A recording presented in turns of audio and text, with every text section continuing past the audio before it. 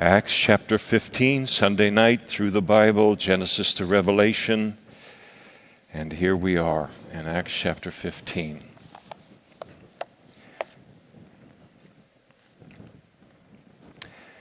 Acts chapter 15 is a record of a couple of contentions that occurred in the early church, very significant contentions, one on a body of Christ level, as big as it can get, and then one on a personal level. And of course, we're thankful for instruction not only concerning the mountaintop experiences of the Christian life, but also to be given perspective and instruction related to a conflict that occurs within the body of Christ and among members within the body of Christ, because nobody is going to spend any length of time serving the Lord, and whatever our calling might be, without sooner or later having to deal with conflict and contention. As we come to chapter 15 here, we're told that, "And certain men came down from Judea and taught the brethren there in Antioch, unless you are circumcised according to the custom of Moses, you cannot be saved." So we remember that Paul and Barnabas have returned now at the end of chapter 14 from the completion of their first missionary journey. They returned to their sending church, a church located in a very Gentile city called Antioch. And the church in Antioch is a very, very strong church, one of the strongest churches in the early church, so much so that it had become kind of the center for missions in the early church in the ancient world. And so you've got Jews being saved, you've got Gentiles being saved there in the city of Antioch, and the Holy Spirit is blessing everybody. You've got Jews and Gentiles serving with one another, worshiping the Lord alongside one another, and this great mystery that Paul speaks about in the book of Ephesians being birthed, this living organism that Jesus' death, burial, and resurrection has supernaturally produced within human history, and that is both Jews and Gentiles, this wall that existed between them, now being united, and God providing something in our lives as mankind, something greater than all divisions between human beings. And there was no division between human beings in the ancient world than the division between Jew and Gentile. I don't know that that isn't the case yet today.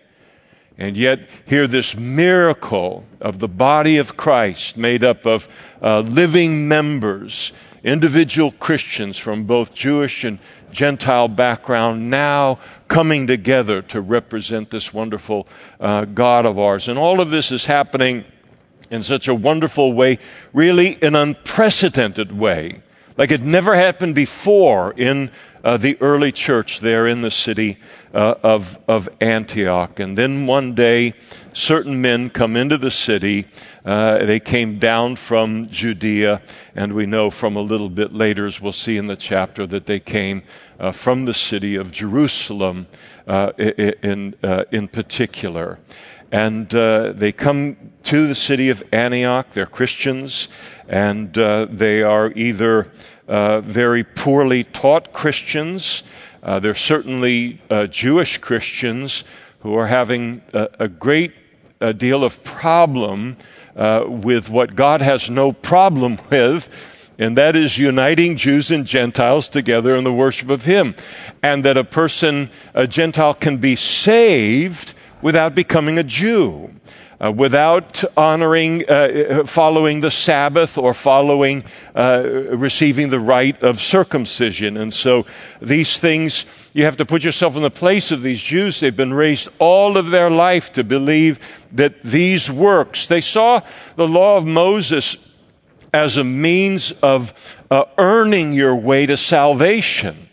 That if you kept the law of Moses, that's how they or anybody would make themselves qualified for heaven. And they didn't realize, they turned the law of Moses completely on its head, not realizing the law of Moses had been given to expose us as sinners, in need of a Savior, a Messiah that God would send into the world one day in Jesus, and he gave the law to the children of Israel as a means of protection in their lives in a dangerous world while they waited for that day. But they took these things and concluded that this is what's required in order to be saved. And when you've heard something all of your life, and every significant relationship in your life is tapped into the same thing, sometimes it's not easy for that to just be given up in one step or in one moment.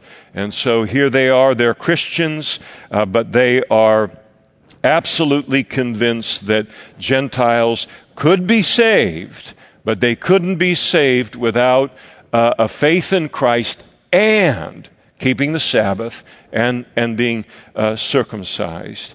Evidently, again, as we'll see in verse 24, they came into the city of Antioch and they portrayed themselves as coming with their message. They're legalistic, more than legalistic. It's false doctrine with implications they couldn't even begin to realize. But they portrayed themselves as coming from the elders and leaders in Jerusalem in order to give their message more credibility. And the elders and the apostles in Jerusalem, as we'll see, did not send them at all. And so it is always a warning. You have, I remember in the old days where somebody would maybe come into a Calvary Chapel away from Calvary Chapel Costa Mesa, and of course our tremendous esteem for Pastor Chuck and the work of the Holy Spirit going on there at that church, and they would sometimes come in and make sure we knew immediately that they were from Calvary Chapel Costa Mesa. And then begin to try and represent it in a certain way, and then you learn in this area of life and in all areas of life that not everybody who says they're speaking for someone else is actually speaking for that person. This was not what was happening at all, and so it isn't unlikely that when they're in Jerusalem, these legalists in Jerusalem, they hear about this great work that God is doing, that they didn't consider to be a great work, saving Jews and Gentiles in the city of Antioch, that they then proceeded, being bothered by all of this, to then make the 250 or 300 mile journey from Jerusalem to Antioch to set things straight. There is a certain kind of Christian, they're very annoying to me. Maybe they aren't to you. But there's a certain kind of Christian who will not cross the street to share the gospel with someone who is unsaved. But they will walk 300 miles to enter into a congregation and a church that God is blessing in order to draw people off to themselves. And unfortunately, this group hasn't passed away in the early church. So they began to teach the brethren, we're told there, in Antioch. You can imagine again, here are people, here are brothers and sisters, or brothers really, from the significant place of Jerusalem, sent by the apostles and the leaders. So immediately people would give their attention and give what turns out to be undue weight to what it is that they were saying. And so what they taught, we're told there in verse 1, that unless you're circumcised according to the custom of Moses, you can't be saved. That salvation is not based upon just simply trusting in Jesus' finished work for our salvation, but now you have to be circumcised in order to be saved. You're adding a work to Jesus' salvation, the provision as a gift. And any time you add anything to the free gift that Jesus has made salvation, now it's no longer a free gift. Now it is a work, and now you are doing the most serious thing that you can do in misrepresenting Christianity, because you're saying that his death upon the cross for the full and satisfying payment of our sins was not enough. You stop and think about that. And the legalists, what they're doing here is saying, that was not enough. Now you have to add this to it. And you can't add anything to his death and his burial and his resurrection.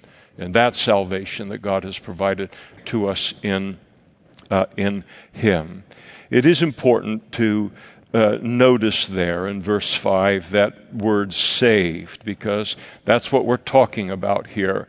They're not coming in with some kind of marginal legalism about hair length or makeup or some other kind of thing like that. They're talking about the most important subject and message in human history, the most important thing that a person will ever hear in their lifetime, the most important thing that their ears will ever hear, their heart and their mind will ever process. And that is how to be saved and be made right in a relationship with God. So there's no room for error there. That message has to be absolutely accurate and absolutely clear. And Paul and Barnabas, their reaction is given us in verse 2. Therefore, when Paul and Barnabas had no small dissension and dispute with them. So Paul and Barnabas hear what it is that they're teaching, and they immediately rise up. They confront these men mightily in the church. They've invested years of their life in the establishment of the church in Antioch, years of their life in Christian service. And here, these people are going to come in and do this. And they confronted them mightily, and the result was, we're told, no small dissension and dispute. And the Greek words that are used there indicate that what resulted was a heated argument, an uproar, a kind of a riot. This was not a quiet discussion. It was not a carnal discussion. But it was an impassioned discussion on the part of Paul and Barnabas toward these that were coming in and trying to bring this error into the church. And the Apostle Paul was essentially saying, you're going to teach this here over my dead body. You're not going to get to do this here. And it always requires strong leadership in a church to bring this kind of a thing, to rope it in and to corral it. So Paul and Barnabas clearly contending that salvation is not found in anything like Jesus and anything, not even anything being things that were as wonderful under the old covenant as keeping the Sabbath and the Jewish rite of circumcision.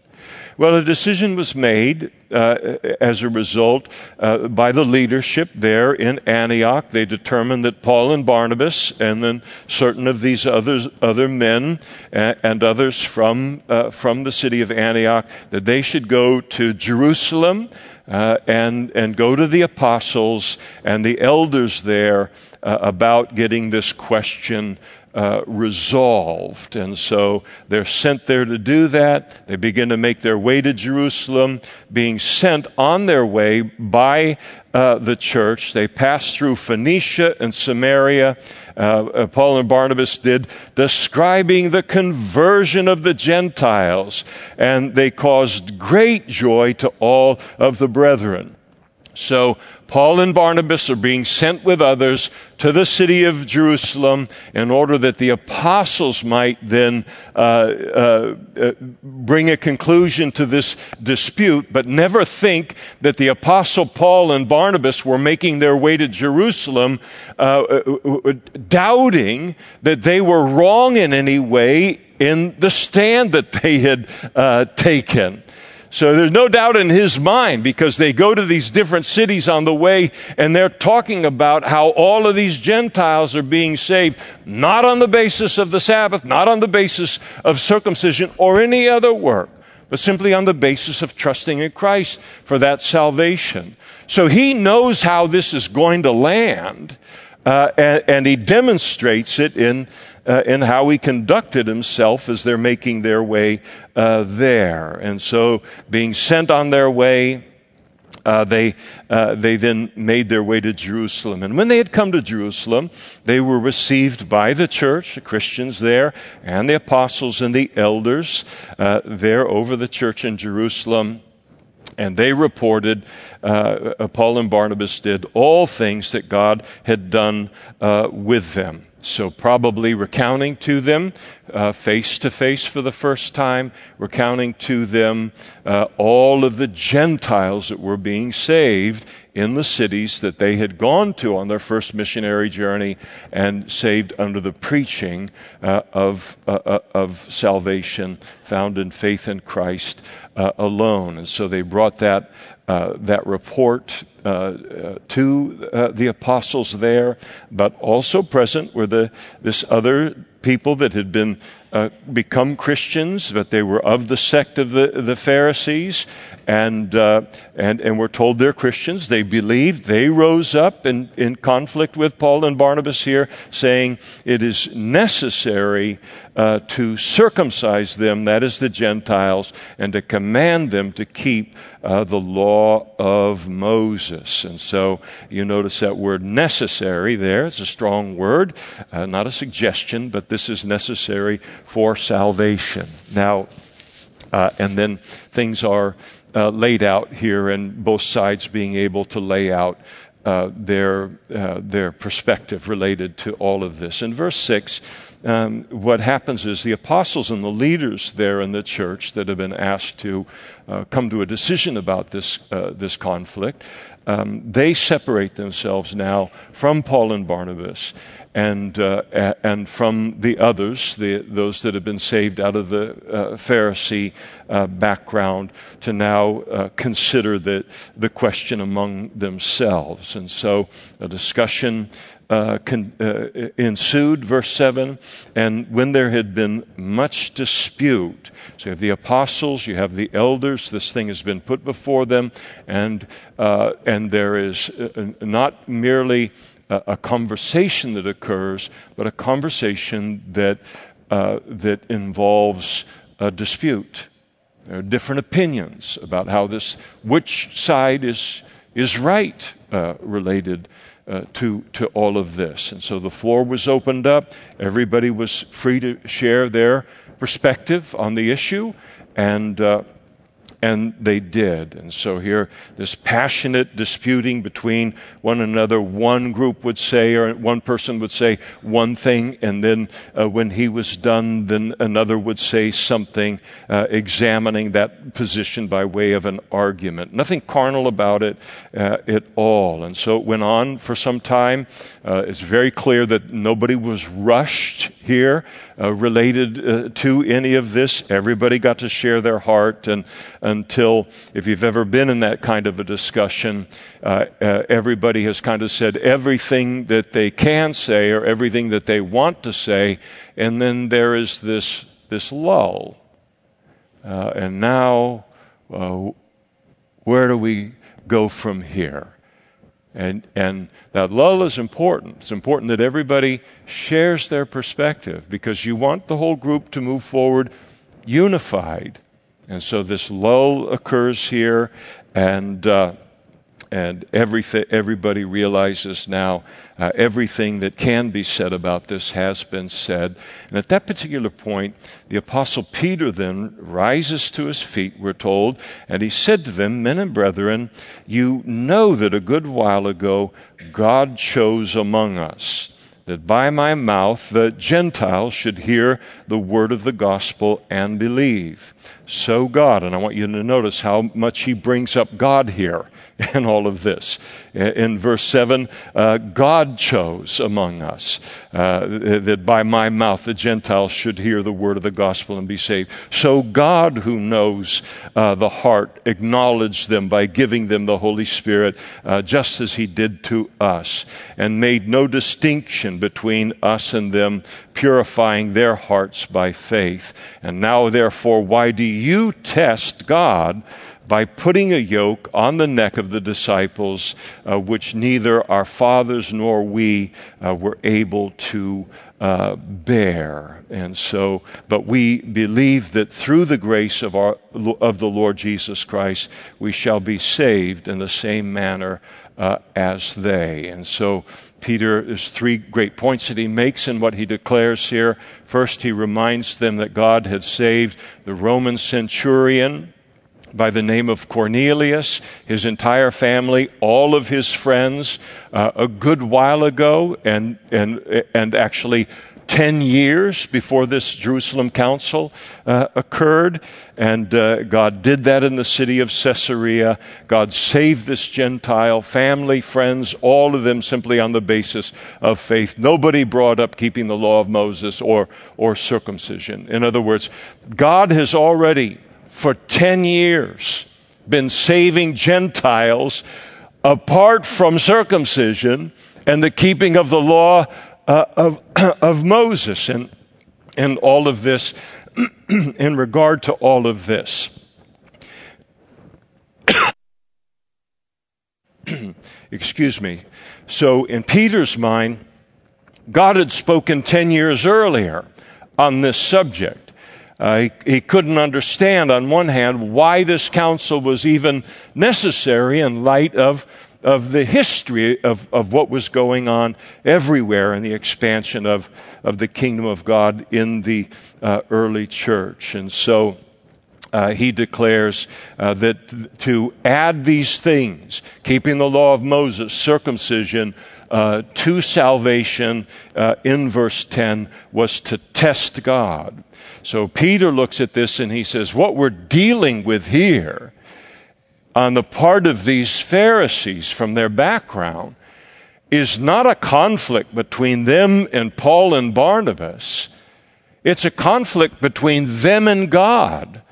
They're testing God. And what this doctrine, false doctrine, they've brought to the church there in Antioch. And then second, he reminded them that God had saved these Gentiles based solely upon on faith and not works. And then he reminded them that the law of Moses was a yoke that shouldn't be placed upon the Gentiles. And when Peter mentioned this, Peter is not emphasizing the burden of the law of Moses, though it was that in its own way.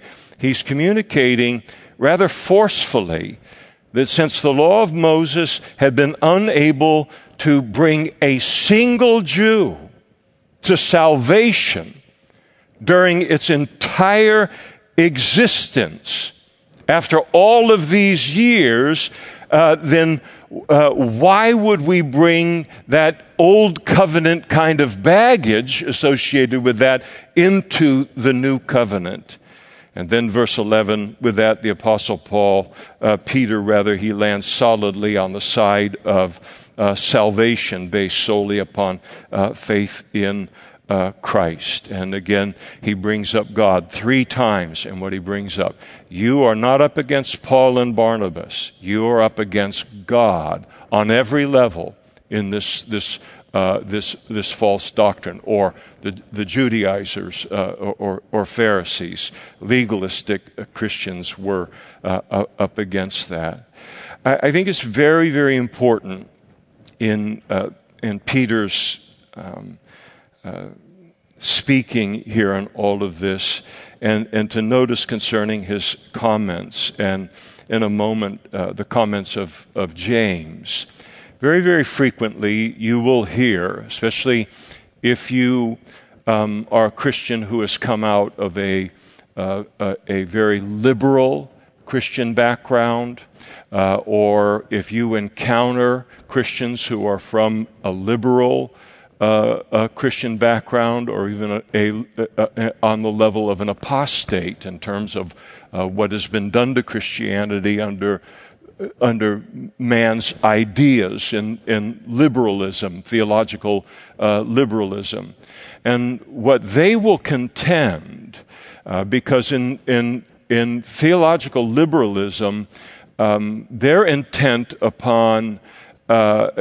is upon discrediting the Apostle Paul, because the Apostle Paul was used by the Holy Spirit to bring into existence through his letters all kinds of commands about holiness, about purity, about salvation, that they don't like, and that they don't want to follow, or they don't want to be responsible for reinforcing among God's people. And so they need to discredit the Apostle Paul. And how they endeavor to discredit him is by saying that this whole idea of salvation on the basis of faith and the Christianity that Paul describes in his letters, and they don't ascribe it to the Holy Spirit, that what Paul has done is he stepped in and he has essentially hijacked Christianity from what Jesus intended it to be. And so they will reject all of Paul's epistles and say this was something he came into Christianity, tried to take it over, hijack it away from exactly what Jesus, the opposite of what Jesus intended it to be.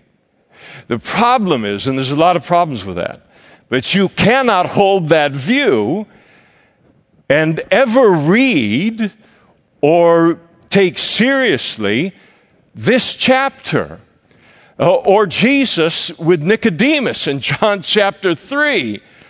But here you have not Peter standing up and saying, listen, we got to give some serious thought to what the Apostle Paul is saying here about salvation being solely on the basis of faith and having nothing to do in terms of salvation by works, even the works of the Old Testament.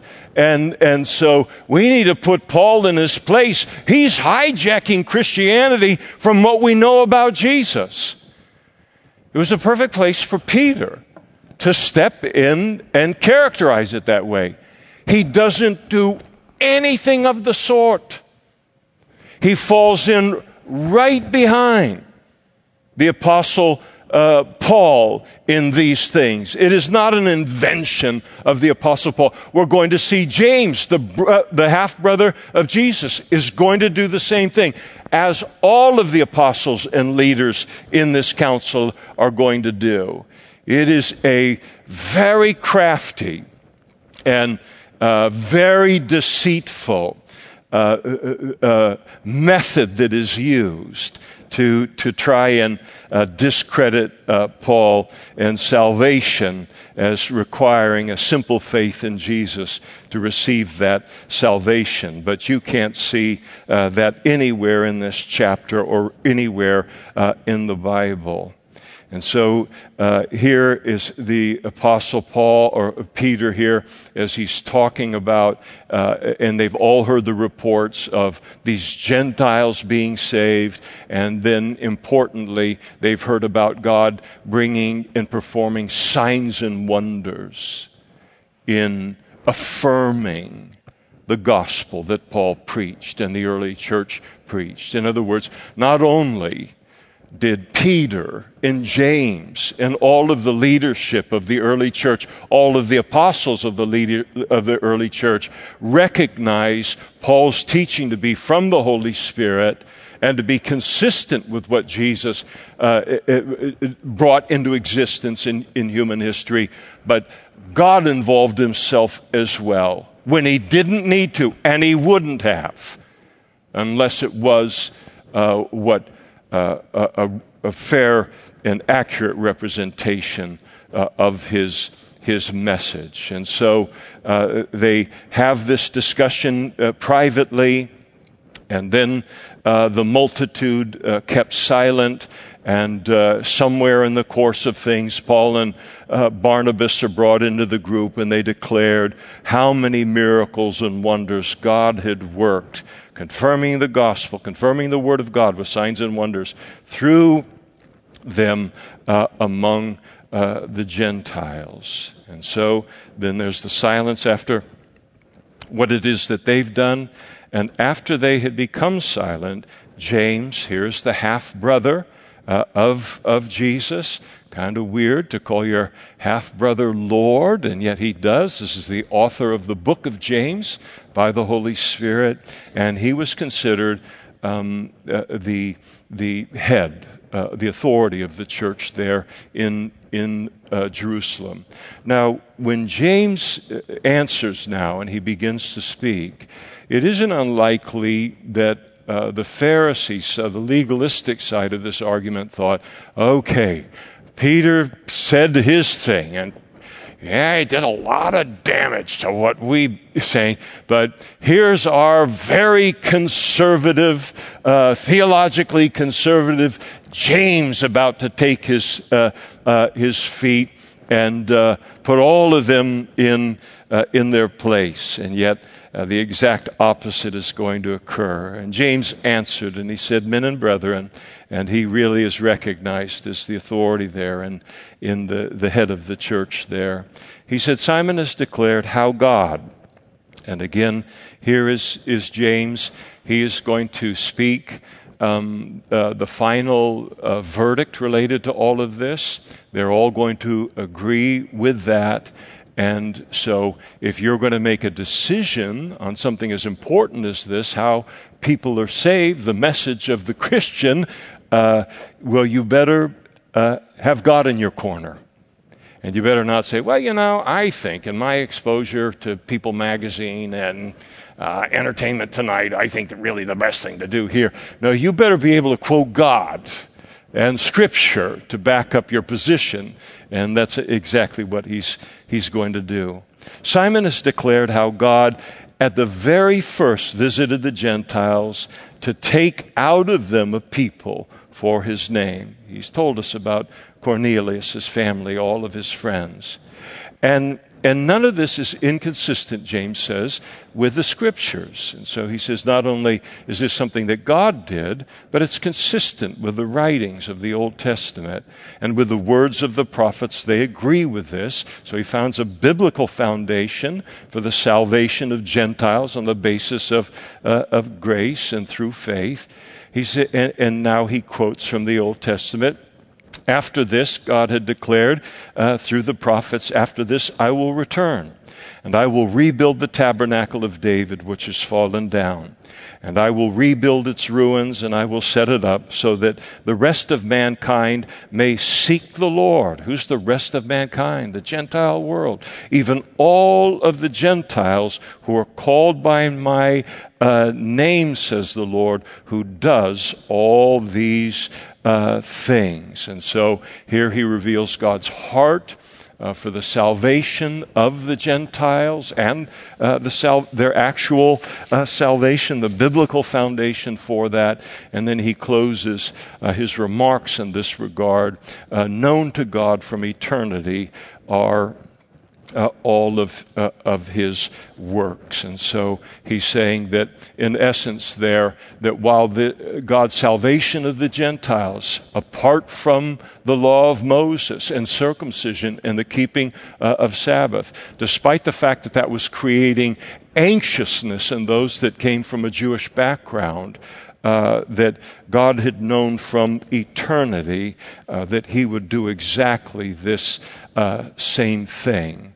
And therefore, James continued, I judge that we should not trouble those from among the Gentiles who are turning to God. Now, there's a shift that occurs here in verse 19. So he lays to rest the decision of the apostles and leaders related to this issue. Gentiles and Jews are saved the same way through faith in Christ. And that's a settled issue. Now, he recognizes that he still has a problem on his hands, at least in the sense that leaders understand that there are problems that occur within the body of Christ that you're not free to ignore. You have to insert yourself into them for the sake of the unity of the body of Christ. So here is James, comes from a very Jewish background. And so he has just delivered, so to speak, the Gentiles from having to essentially become Jews in order to be saved. And so things have landed very favorably toward Gentiles. But he has a heart and concern for the Jews too, for both sides. You've got these Gentiles coming to becoming Christians out of just the worst paganism that you can imagine. I mean, it could not be any more rough around the edges than they were. It would be kind of like having, 100 Hell's Angels motorcyclists saved on a Friday and then coming to church on Sunday. There are going to be some rough edges. And everybody's going to have to deal with it. And so here he tells the Jews, you've got to back off from demanding this of the Gentiles. Now he's going to say to the Gentile believers, you need to have a little sensitivity toward the Jews and where they're coming from. Because how in the world is God going to make one church universal, or even a local church? How is that church going to be unified unless Jew and Gentile can be unified in that? And especially in the realm of eating.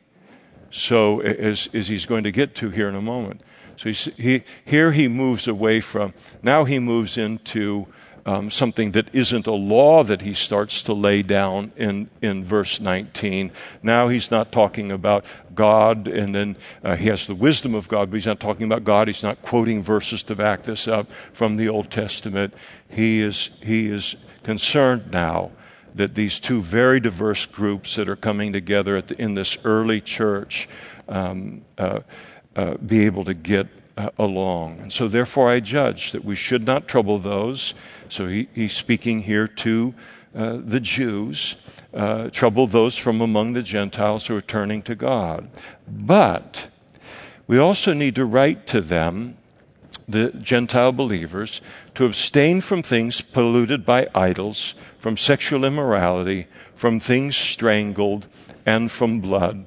For Moses has throughout many generations those who preach him in every city, being read in the synagogues every Sabbath. And so he asks now the Gentile believers to take into their consideration the sensitivities of the Jews in terms of their background, and he asks them to refrain from things polluted to idols, and that is, don't bring to the church potluck meat that you barbecued, that you bought at the idol temple that morning. How's a Jew going to eat that? How are we ever going to get Jews and Gentiles together for a meal, let alone for a church service?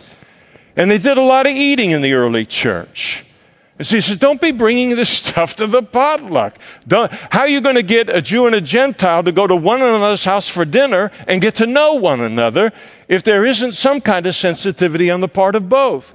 So he says, listen, refrain from things that are polluted to idols. The Jews will look at you bringing meat from the places that have been where they've been sacrificed to idols, and even though you know the idol is nothing, they're going to have difficulty taking your seriousness as a Christian, taking that seriously, that you've really given up idolatry. And so he says, refrain from those things, and from sexual immorality.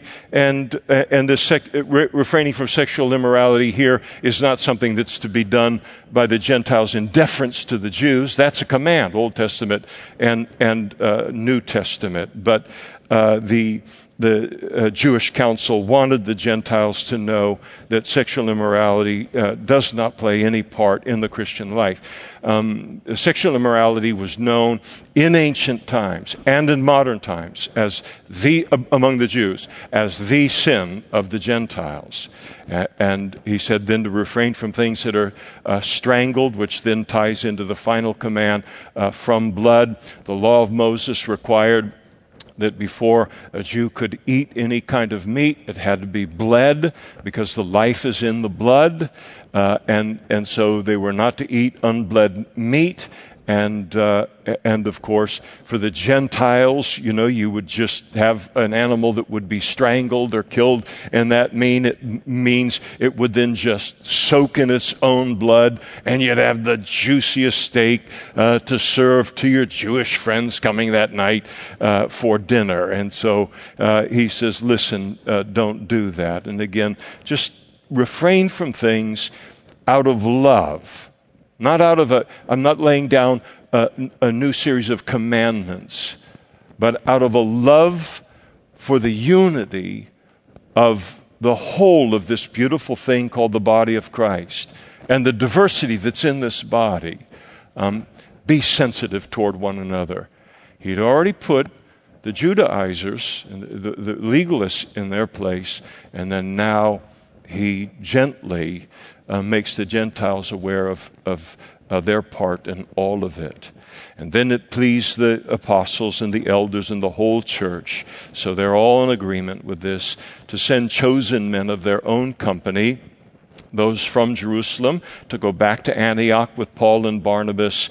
And the two men that they sent with them was Judas, who was also named Barsabbas, and Silas, leading men among the brethren. So real wisdom on the part of the apostles here. If they just sent Paul and Barnabas back with a letter back to Antioch with the church's, the apostles' decision on it, they say, yeah, you wrote that letter and fiddled with it on the way here. So he sends these witnesses that are impartial to deliver the letter as well. And they wrote this letter by them.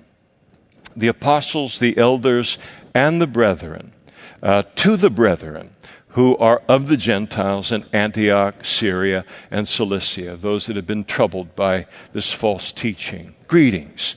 Since we have heard that some who went out from us have troubled you with words, unsettling your souls, saying, you must be circumcised and keep the law, to whom we gave no such commandment. We did not send them. We want you to know that.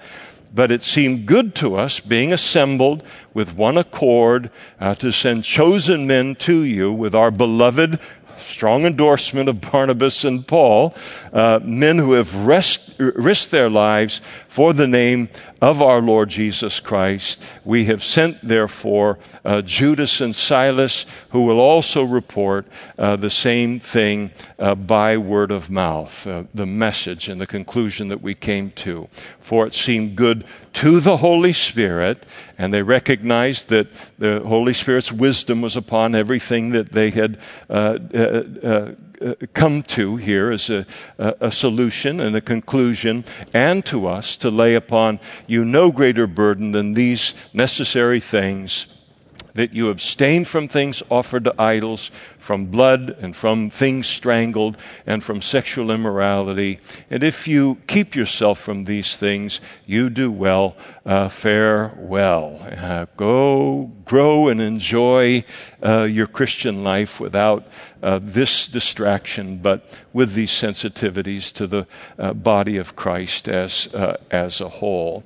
And so when they were sent off, they then came to Antioch, and when they did, they gathered the whole multitude of the church church together, probably a Sunday morning service, Sunday night service, something like that. And then they delivered the letter, and when they had read it to the whole congregation, everybody rejoiced over its encouragement. And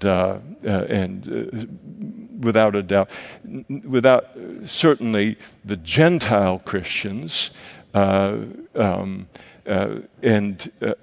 here, but then also the Jews recognizing the wisdom of kind of the nudging and making the Gentiles sensitive to their sensitivities as well. And so there was joy. It was an encouragement. Now Judas and Silas themselves, being prophets also, they exhorted and strengthened the brethren with many words. And after they had stayed there for a time, they were sent back with greetings from the brethren there in Antioch to the apostles there in Jerusalem. Tell them thank you and hi from us and God bless you. However, it seemed good to Silas, one of the two that had been sent, to remain there. And Paul and Barnabas also remained in Antioch, teaching and preaching the word of the Lord with many others also. And so certainly a very strong passage teaching that salvation is a gift from God that is received into our lives by faith, by trusting in Jesus for the forgiveness of our sins. It also speaks to us that there will be things in our life, as Jude said, contend earnestly for the faith, that when things occur like this, that it does require standing up and for the truth and not letting something like that slide. And it was important for Paul and Barnabas to do that. We can tend to look down on this kind of conflict in the body of Christ when it occurs, because so much of what is dealt with in terms of conflict within a local body is not worthy of conflict. But it doesn't mean that there aren't issues where there really needs to be an honest contention over the issue and for it to land on the right side for the protection of what it is that God is doing. And then after some days, verse 36, Paul said, and this is a couple of years probably after all of these events, Paul then approaches Barnabas and he says, let's go back and visit our brethren in every city where we have preached the word of God and see how they're doing. Let's go back and visit all of the cities that we established churches in on our first missionary journey. We recognized that virtually all of those were cities that were very hostile to the message, very hostile to Christianity. Let's go back and find out how they're doing. And so here is the Apostle Paul's great heart for the body of Christ and the individual churches. And so he approaches Barnabas in this regard. And Barnabas was, we're told, determined to take with them John, called Mark. Now, you might remember from the first missionary journey that partway in the very early part of the first missionary journey, that John Mark, who was a cousin of Barnabas, he abandoned them very early in the journey. It was a significant loss for Paul and Barnabas. John Mark had come in order to take care of the details. In other words, to go ahead to the next city, arrange for a place to stay, find a place to get food. All of these logistical things that needed to be done so Paul and Barnabas could keep their attention upon the spiritual side of things. And so when John Mark abandons them and goes back to Jerusalem, it really left them in a difficult place of now having to do things that they hadn't intended upon having to do. They needed him. They needed his help, and he abandoned them very early in that missionary journey. And Paul makes note of it in verse 38. But Paul insisted that they should not take with them the one who had departed from them in Pamphylia and not gone on with them to do the work. So the Apostle Paul remembers very well when John Mark abandoned them and went back to Jerusalem. And he makes mention of it here, and that it was in Pamphylia. And so he abandoned us there. He didn't just say Mark abandoned us on our first missionary journey. He abandoned us in Pamphylia. You might remember when we studied in chapter 13 that I mentioned that when Paul and Barnabas came to the city of Perga in Pamphylia, that there was no mention of Paul and Barnabas preaching in Perga, in Pamphylia, but that they moved directly to Antioch of Pisidia. And what that has caused a lot of Bible students to speculate that this might have occurred in Paul's life because he contracted malaria at this point in time in that first missionary journey, complete with all of the headaches that are described historically as like having a firebrand, thrust through your forehead, or like somebody drilling a hole through a man's temple. I mean, you just imagine the pain of this particular malaria that was common in the Roman Empire and in that region at that time. And because this region was a low-lying region, and Perga was at sea level, it was a hotbed for getting malaria. And the idea is that Paul and Barnabas, they made their way quickly through Perga, did not do any ministry there. They made their way to Antioch. Antioch was a city that was at an elevation of 3,600 feet in order to escape that low-lying area, in order for Paul to get healed up from this disease or this malaria that he had contracted. In the Bible record, it's sanctified speculation, but it's solid. The biblical record is consistent with all of this. Paul would later write his letter to the churches in Galatia, including this church of Antioch and Pisidia, and he declared in Galatians chapter 4, you know that because of physical infirmity, I preached the gospel to you at the first. It wasn't a part of my plan for the first missionary journey. It could see where I was brought there to heal. And as I healed up, I preached the gospel to you. And my trial, which was in my flesh, you did not despise or reject, but you received me as an angel of God, even as Christ Jesus. And what then was the blessing you enjoyed? For I bear you witness that you would have plucked out your own eyes and given them to me. And so if Paul did contract malaria or some other kind of debilitating disease there in Pamphylia, that was the very time that Paul and Barnabas would have desperately needed John Mark to continue with them. It was the world's worst time to abandon them. And Paul remembered all of that. We aren't told why John Mark abandoned them. Could have been out of fear for his own safety. That wouldn't be the first time that somebody's done that. It could have been that he was exposed in the early part of that first missionary journey, you might remember, to an intensity of spiritual warfare that he probably had never seen before, even remotely in his life, and frightened him to return back home as a result of that.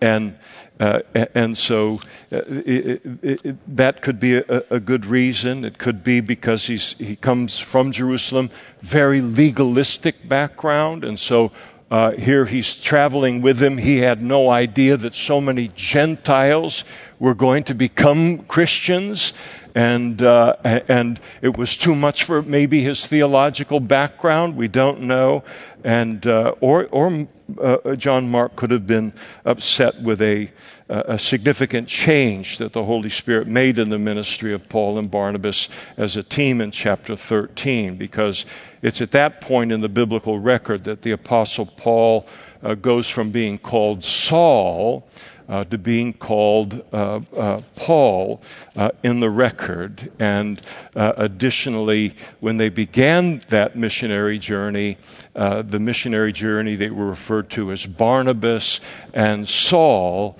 and then after that the missionary journey was referred to as Paul and his party. And so clearly at this point, Paul being an apostle, it was God's intent all along that he would rise to become the lead in these missionary journeys, and he did. And to Barnabas's credit, he recognized this as from God, and he gave him that position. But you've got family involved now, and sometimes that gets very, very complicated, and so maybe Mark had a problem with it. We don't know for sure. What we do know is that he never should have abandoned them on that trip. He should have remained faithful to them on that trip, as they're involved in the most important thing in the world. This was not running an errand to pick up a pizza for someone or anything like this. We're talking about advancing the gospel, the Great Commission in the world, and he backed out of it. And so the Apostle Paul, he proposes to Barnabas that they should return to those churches. It was Paul's idea as he presents it to Barnabas, and we're told again there in verse 37, Barnabas agrees to, but he further determined that they take John Mark, his nephew, with them once again to give him a second chance. And he was very, very determined, and that word means determined. He is determined. And and the way the language is he says essentially to Paul, I will go, but I make John Mark's accompanying us a condition of doing what it is that you're proposing. So we kind of view Barnabas as this kind of easygoing kind of guy and all, but for whatever reason, he digs in here. I'll do it, but I won't do it unless my cousin gets a second chance here. And there in verse 38, Paul hears this, and he insisted. So now you have determined, running headlong into insisted, and Paul insisted that John Mark not accompany them. He was dug in. He did not consider it to be a good idea. And he just didn't think that it would be wise to do so, so he strongly resisted this and gave his reason there. He just said when push came to shove with him and everything got hard, as it always does in Christian service, Mark cannot be trusted to stand in the demands of that moment, and it's not a place where we can go out and have our flank cave in spiritual warfare. We need somebody that we can trust. And so you've got Barnabas is determined. You've meeting Paul's insisted. They're both very much dug in on the issue. It's the spiritual equivalent of the old paradox. What happens when an irresistible force meets an immovable object? Well, we know what happened here. They contended over the issue, and the issue became a very, very sharp contention. And the Greek word that's used there for contention, it intimates that this discussion was a very strong discussion between the two. It was heated, it was emotional, but it was not carnal. It's kind of funny in our culture is so afraid of open communication, face to face. So afraid that something like this might happen. We will slaughter people online. As a culture, we will slaughter people behind their back and gossip and slander, destroy their livelihood, destroy their reputation. But somehow we're terrified of face-to-face communication that is honest and direct.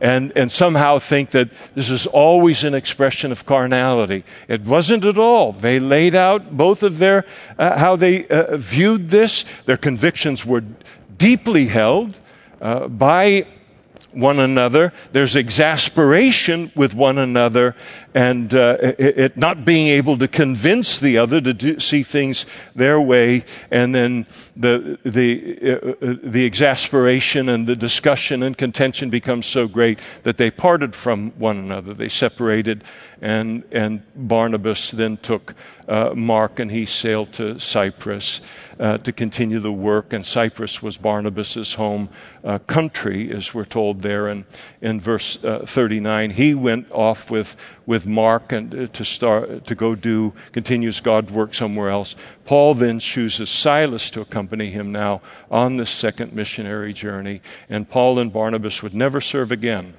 So they've known each other, served side by side in ministry for 10 years, and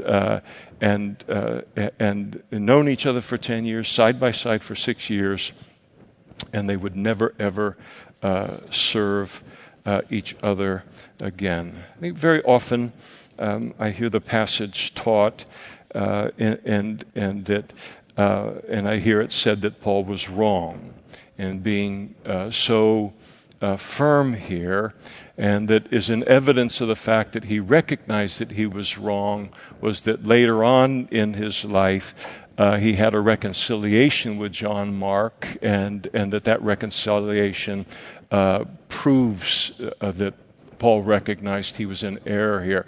And I think it's a very superficial handling of the passage. Somebody has said about Paul's refusal in terms of Mark accompanying them on that second missionary journey, that it was the right decision for the moment. It was the right decision for the second missionary journey, but it wasn't the right decision for the entirety of his life. And we see that in Paul.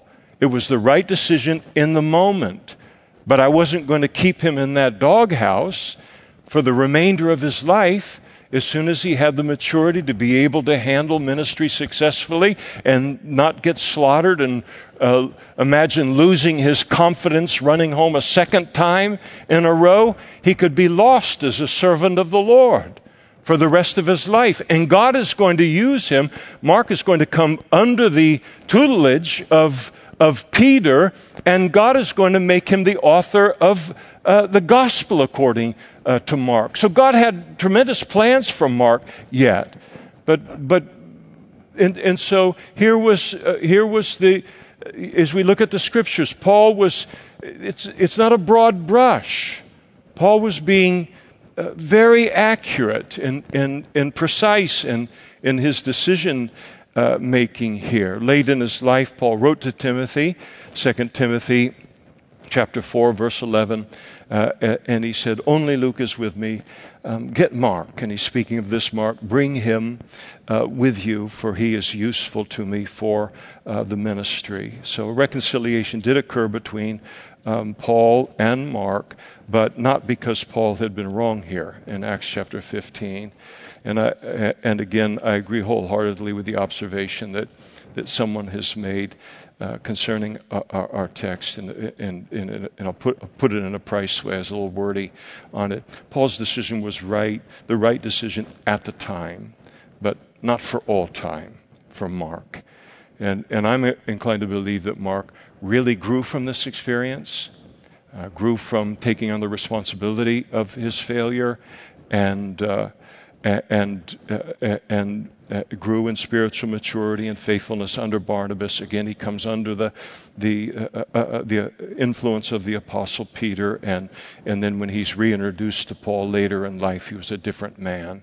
I am very hesitant to put any blame here on the Apostle Paul for two simple reasons, both of which come out of our text.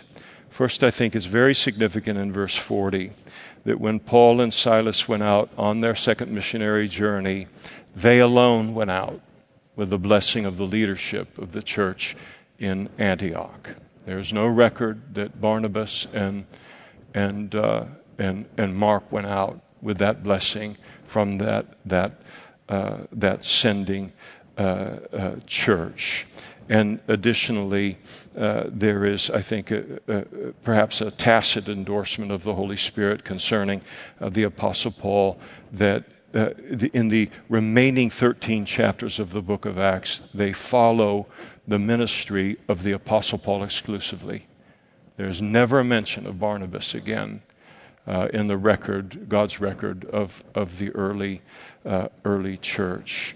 I think that a third reason that I think that Paul was right, and I think that Barnabas was wrong here, is that in that chapter 13, where Paul comes into his own and God elevates him fully into his position as an apostle and the leader of these missionary journeys, God's choice for the leading of these missionary journeys, Barnabas goes from being the lead to now becoming a support person to the apostle Paul. And it was exactly as God wanted it to be. And Barnabas recognized it initially.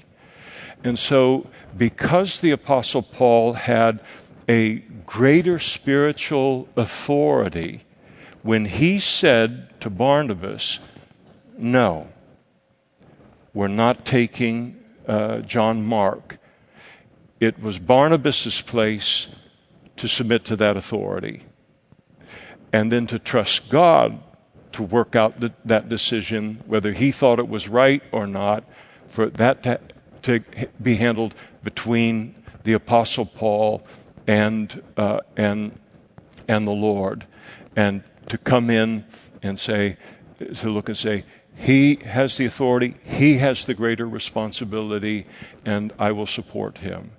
And there is always within leadership within a church, of course you have to be careful not to misuse your authority within the body of Christ, but there is this exercise of authority that goes on. And as long as a leader asks of another leader, for instance, me as the senior pastor, asks of an assistant pastor, they're in a assisting position, as long as I ask them to do something that is not unbiblical and not immoral, then they need to submit to that by virtue of the position of authority. Say just what they have, the contention, have the discussion in the office. But then ultimately, if there's going to be a split or a division, there needs to be submission to that authority. I think that and I know I'm a couple minutes over here, and I'm sensitive to that, believe it or not. I remember reading in a book on ministry many years ago and it had a statement about leaders in this whole issue of submission to authority.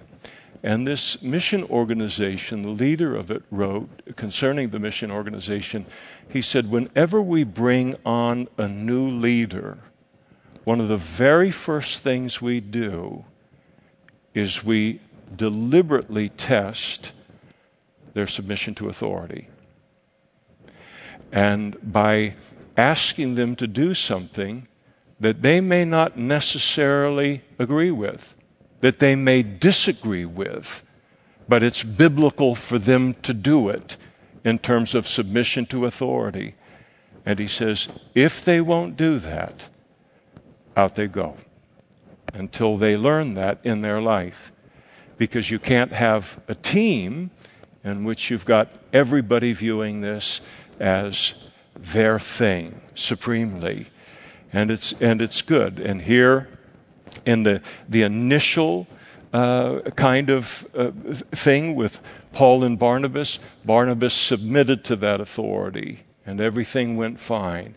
Everything went sideways when it was tested in this way with the Apostle Paul, and I think it was a mistake on his part.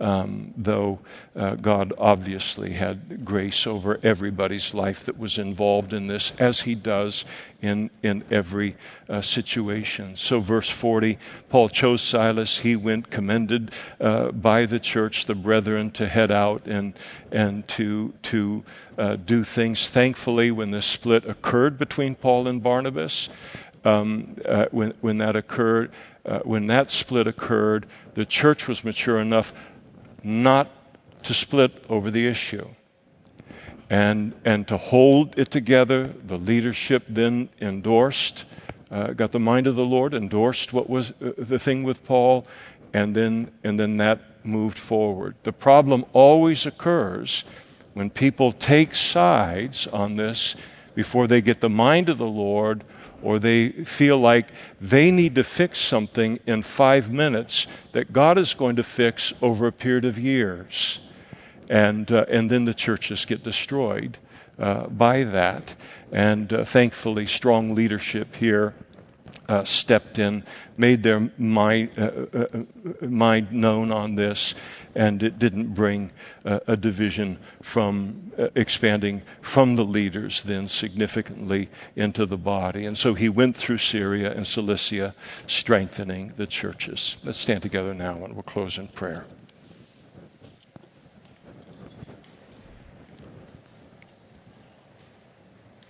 Father, thank you for this instruction tonight. From your word. Again, this contention and disagreements and how to handle them in a healthy way, and even to learn from now how not to handle them is invaluable to us. And we thank you for our time in your word this evening. Lord, we pray that you would fill us with your Holy Spirit now, and we pray that you take us out into a wonderful week in you. We pray that you would give us a sensitivity to the moving of your Holy Spirit, even as we've sung tonight, all of the blessings that you pour out upon us. We pray that you would give us our daily bread in this coming week. We pray that you would help us to be quick to receive your grace and extend grace to others. And Lord, that you would keep us from evil and deliver us from temptation. Give us victory in the face of all of that is coming our way, so that if you should tarry, we can come and once again sit in this place and enjoy you and the things of you once again. And we ask it in Jesus' name. Amen. Mike, would you close us?